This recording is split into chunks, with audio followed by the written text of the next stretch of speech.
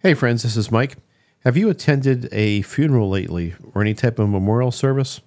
I attended one today, and I have some thoughts and reflections viewed through this new prism that I now view life through as part of the Soul Unleashed process.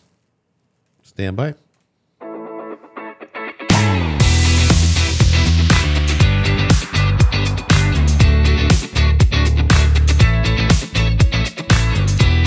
Hello again, friends and fellow truth seekers. Mike Nicholas here with another episode of the Soul Unleashed podcast, where my goal is to help you with the questions you might have regarding the awakening of your soul, and particularly to help other left brain types like I think I am, to ask the right questions in our search for deeper meaning to life. And ultimately, I want to help you unleash your soul from limiting beliefs and smothering paradigms. So let's get started with today's discussion. This is going to be a relatively short podcast, but I was struck by something today. I attended a funeral, and it was for a young woman. Everybody's young to me, but it was for a young woman who passed away. She's a mother of one of the children on the baseball team that my grandson plays on. And the point of this little discussion is, as I've been going through this soul awakening process and looking at things differently, I want to make it clear that none of what I've experienced or come to believe is in any way meant to denigrate or criticize organized religion. And I was raised Catholic, of course. The ceremony I attended today was in a Presbyterian church, but I've been to many, many other funerals. And the point is that there are good things about organized religion. And I don't ever want to say that, although I think that I've expanded beyond the limited concept of the limited paradigm I had growing up. And this whole point of this podcast is to help left-brainers like I am look at other things besides what we grew up with. But there's reasons for Presbyterian Church, Catholic Church, many other faiths. And from my little corner of the world and what I saw today, it was really very important. This lady had passed away from cancer after a long battle with cancer, leaving behind her son, who's, I think, 12 now. And she was well loved by the community and loved by the many mothers that were on the team, baseball teams that she was on, and her community. And the people that hosted the service today in the Presbyterian Church, they were both female pastors. They did a wonderful job. Again, for me, that was a little bit unusual after all this time now. Since I grew up Catholic, it's changed. But, growing up, of course, ministers and pastors to me were all men. But the two ladies today, young women, were excellent and just hit the exact right note in terms of what they said and the talk that they gave. And the ceremony itself was cathartic, of course, like I guess the ceremony's supposed to be, but what the community needed. The lady who passed, she's now in spirit and she's happy in spirit. I found myself thinking as I was looking around the church today, that she was there. I believe that now. I believe that my son was at his funeral when we did it. In fact, he commented to me a couple times, different mediums that I had been to, about things that happened at his service. And so I fully believe that the lady today was there at her service. And if her son or her relatives ever decide to see a medium and make contact with her that way, I expect she would express that to them. But that service today served a valuable purpose, brought together the community, allowed people to cry, to grieve, to share, to hug, to love on one another. And that is really important. And I'm bringing that up. I'm sure many of you are thinking, well, duh, of course that's the way it's supposed to be. But the Soul Unleashed thing and the different spiritual paradigm that I've started to embrace is kind of a lonely journey, actually. There aren't churches out there, well, there are churches out there, I guess, I haven't found them yet, of people who are spiritualists. I think maybe the one that comes closest is the Universal Unitarian or Universalist Church. I can't even say it right. But there is a church that I know is more open spiritually to those kind of things. And there's churches that aren't even necessarily Christian, where people get together to share spiritual concepts or or be together. And there's circles and prayer circles, and I'm reading a book by a lady who deals with things called walk-ins, which are souls coming into your body, which is a whole another woo-woo thing out there I'll discuss in a future podcast. But I bring that up because she gets her sustenance or her spiritual energy, help, assistance, whatever, from the people in this group, and it's kind of a small group. And she calls them her sisters or her I don't think she calls it a prayer group, but some type of support group. My point, however, is that if it's not organized like the Presbyterian Church or the Catholic Church or the Episcopalian Church, I think it's harder for people to find that kind of support. And so I think there's a really important role for organized religion. I almost use the expression heaven knows or God knows, but I guess I still can. I mean, God knows that organized religion has been certainly criticized justly for a lot of the things and failings that they've had. Certainly the Catholic Church has a checkered history, as do most religions. Anything that's run by, conceived by men or women, is bound to be, by definition, human, error prone. And organized religion certainly fits that bill. But today, seeing how it worked and how it helped these people, I think it was a really good thing.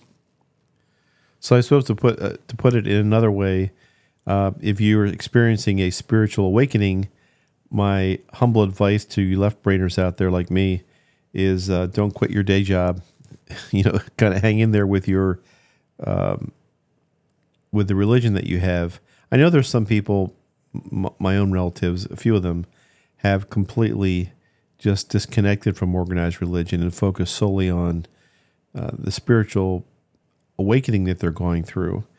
And they may get support in one or two places from one or two people.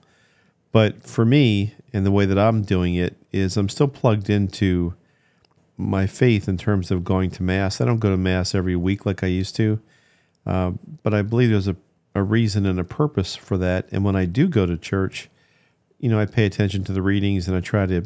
I'm there because I want to be there. I'm not there because I have to be there. I'm there because I want to learn and listen and absorb what's happening, and appreciate it for what it is, an opportunity to worship deity, and that's all a good thing in my book. All this gets back to why we're here, and since we're having this little discussion and kind of touching this topic, I just want to go back over some of the ways my feelings have changed. I had believed that, and I believed in salvation, right? That in Jesus Christ, and that my soul needed to be saved, and that the way to heaven was through Jesus Christ and being saved.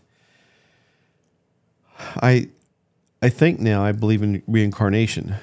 I believe that our soul gets multiple opportunities to come to this environment, this earth school, if you will. And what is the purpose of being here? What is the purpose of life? Many people refer to God as source. So I'll refer to him as God for right now, but God is experiencing, source is experiencing existence through all the untold billions of souls that are out there. All of us play a role in that experience. And so we're incarnated here on this earth with a soul. We're a soul using a body for this experience. And when we die, our souls will go someplace else and be still around us after we die. Just like I said, I fully believe that my son was at his funeral, watching what was going on. His body died, but his soul did not. And then we plan. We go into some type of rest and recuperation for our souls. I've heard it described as a soul review. My son, through a medium, described it as a soul review to me. And then after that soul review, we plan our life out again, and then we decide to reincarnate. And there's a group of other souls that makes an agreement with us for certain lessons to be learned. And we help them with certain lessons, but it's all planned out before we come into this life. How does free will play into that? We have choices as we go through that plan to make choices. And we know all this when we come into this life, but we forget about it. There's like a veil that drops, and we no longer remember all the stuff we knew when we came down here, which is probably a darn good idea, right? If I came here knowing, you came here knowing everything you'd experienced before, and you'd been a man before, and you'd been a woman before, and you'd been poor and rich before, and you had all those experiences, you wouldn't experience this life like you need to suffer and learn. Not that you need to suffer, but that you have to go through the school and learn the lessons, and sometimes it's difficult. The primary reason I think we're here, though, is to experience, remember who we are, and to share love with those around us. It's about the sharing of love that is important, and to be of service to people. Even Jesus Christ, when he was here, and is quoted in the Bible as saying, when they asked him what the greatest commandment was, he said, "Love the Lord your God with all your heart, with all your soul, and with all your mind." And the second part of it is love your neighbor as yourself. And it all focuses around love. And so I think we're here to experience that, to share that love, but to provide experiences to source, to God. I really struggle with all this stuff too, with everything that's going on in the world and all the terrible things right now.